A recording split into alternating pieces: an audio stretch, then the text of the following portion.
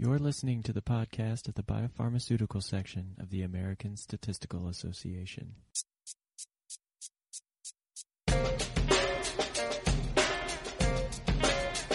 Statistics. Statistics. Statistics. Statistics. Statistics. Hi, this is Richard Zink, and welcome to episode 21 of the Biopharmaceutical podcast.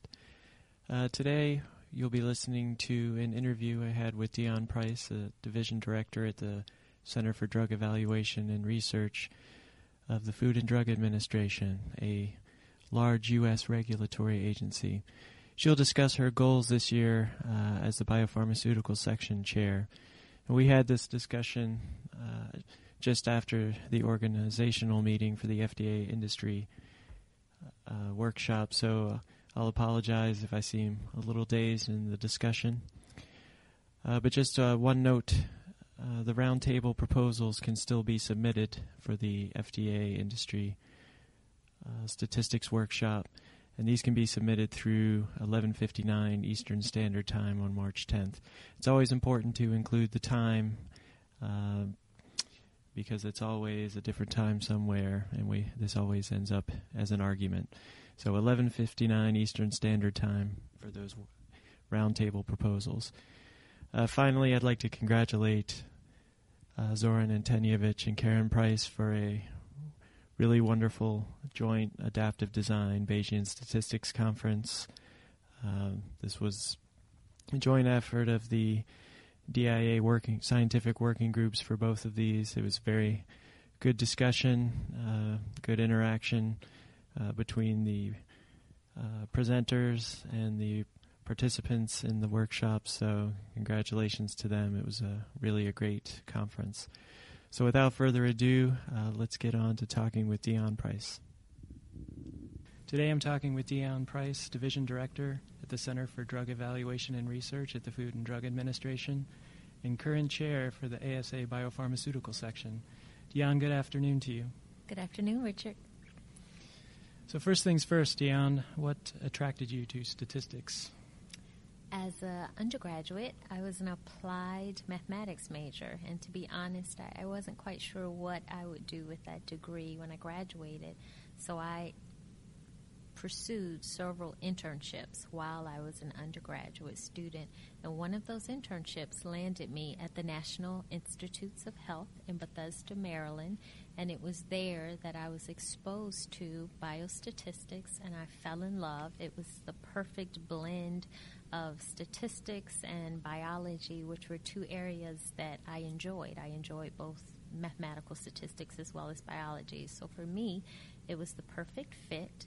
My undergrad institution had statistics courses, but that was about it. There was no major in statistics. So upon graduation, I then went to the University of North Carolina at Chapel Hill and received a master's in biostatistics, and then went on to Emory for my PhD in biostatistics. Very good. So the important point, she's a Tar Heel, a former Tar Heel. Go Heels. Yeah, Go Heels. What particular part of the NIH was your internship with? The National Institutes of Neurological Disorders and Stroke, and specifically I was in the epilepsy branch. Okay. Very good. So could you describe for us your current role at CDER, specifically as Division Director of Biometrics 4? Yes, so this is a role that I've been in for about a year now. The Division of Biometrics 4 covers such therapeutic areas as ophthalmology, special pathogens, anti-infectives, which would be your antibiotics, antivirals, which would be things for HIV treatment, hepatitis B, hepatitis C, influenza, and even Ebola. And we also cover over-the-counter products.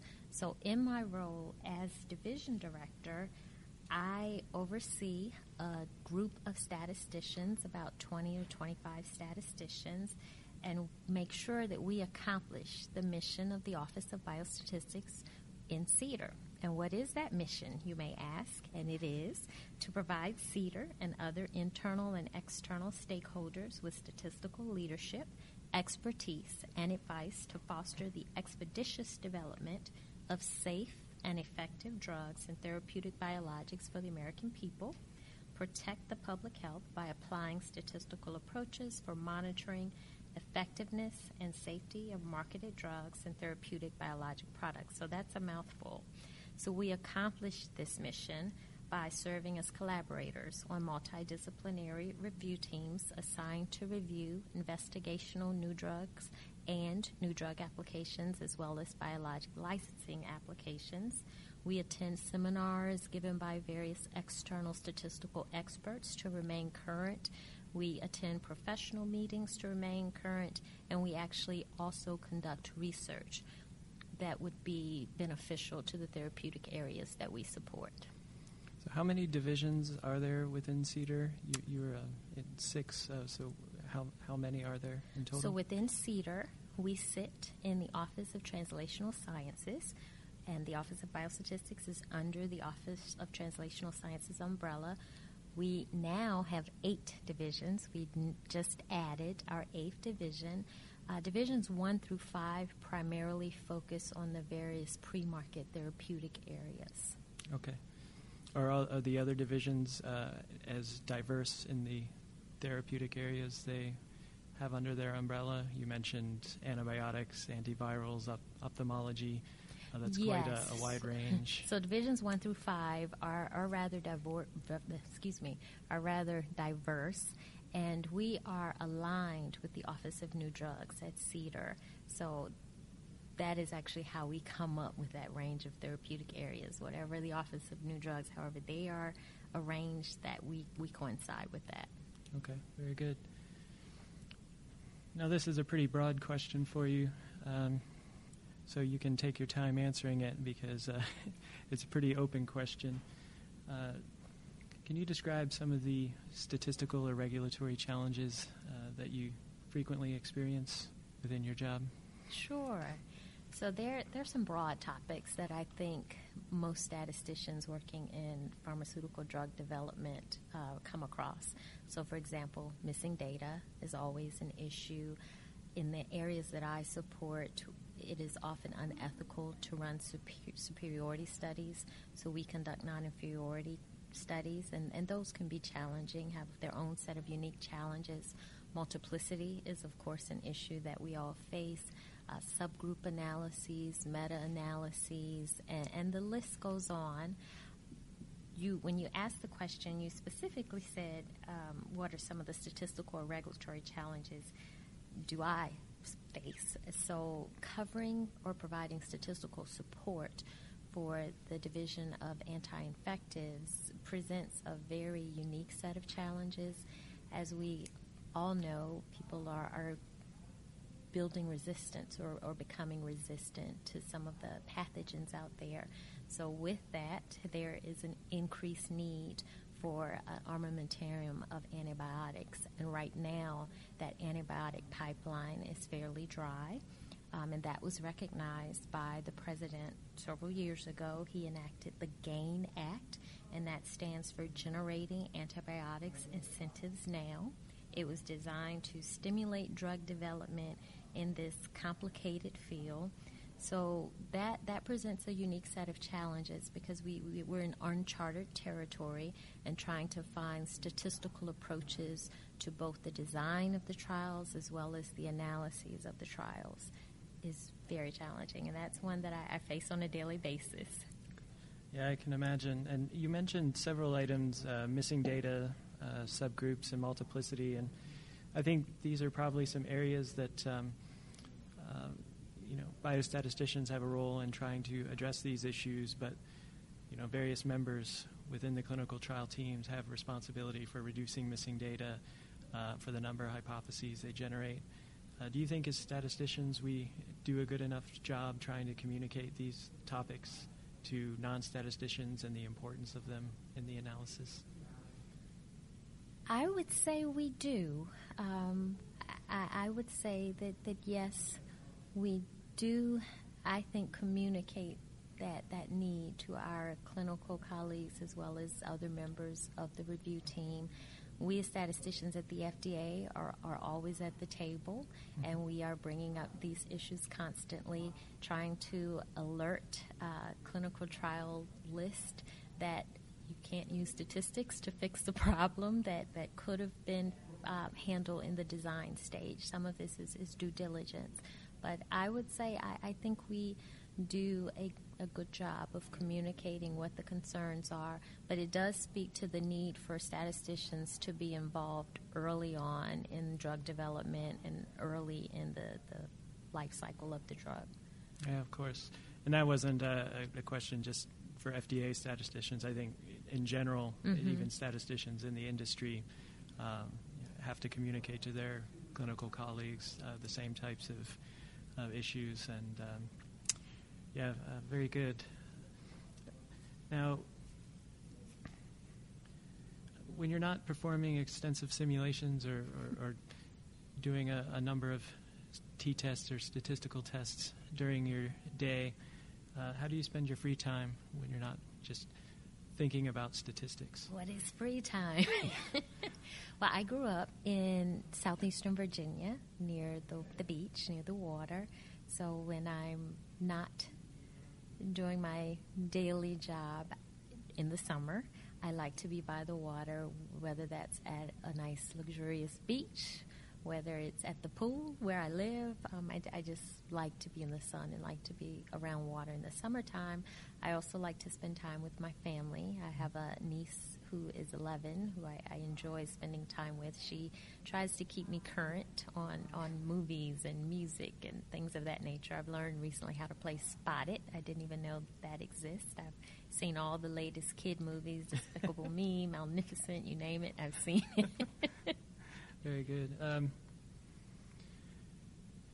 You're currently the chair of the ASA Biopharmaceutical section. And for those who don't know, these are usually 3-year roles where you have the past, the present, and the outward-going co-chair. So you're currently in your current year as the FDA chair, or the biopharmaceutical section chair. What do you hope to accomplish this year in the biopharmaceutical section? So first, let me start off by saying what the state of the biopharm section is, kind of like the state of the union. So the state of the biopharm section is great, which makes my job very easy, actually. Currently, we have several working groups, we have several committees, we have various initiatives underway. For example, we have a scientific working group. That was a new initiative started last year. We started a mentoring committee where we are mentoring. We have more seasoned professionals mentoring those that may be new in the profession. We have awards during JSM, like a Best Contributed Paper Award, a Best Student Paper Award or Student Presentation Award. We have a committee on international statisticians. We have a committee to liaise with other ASA sections, and the list goes on. So we are very active. What I hope to do is to continue all of the initiatives that are currently underway.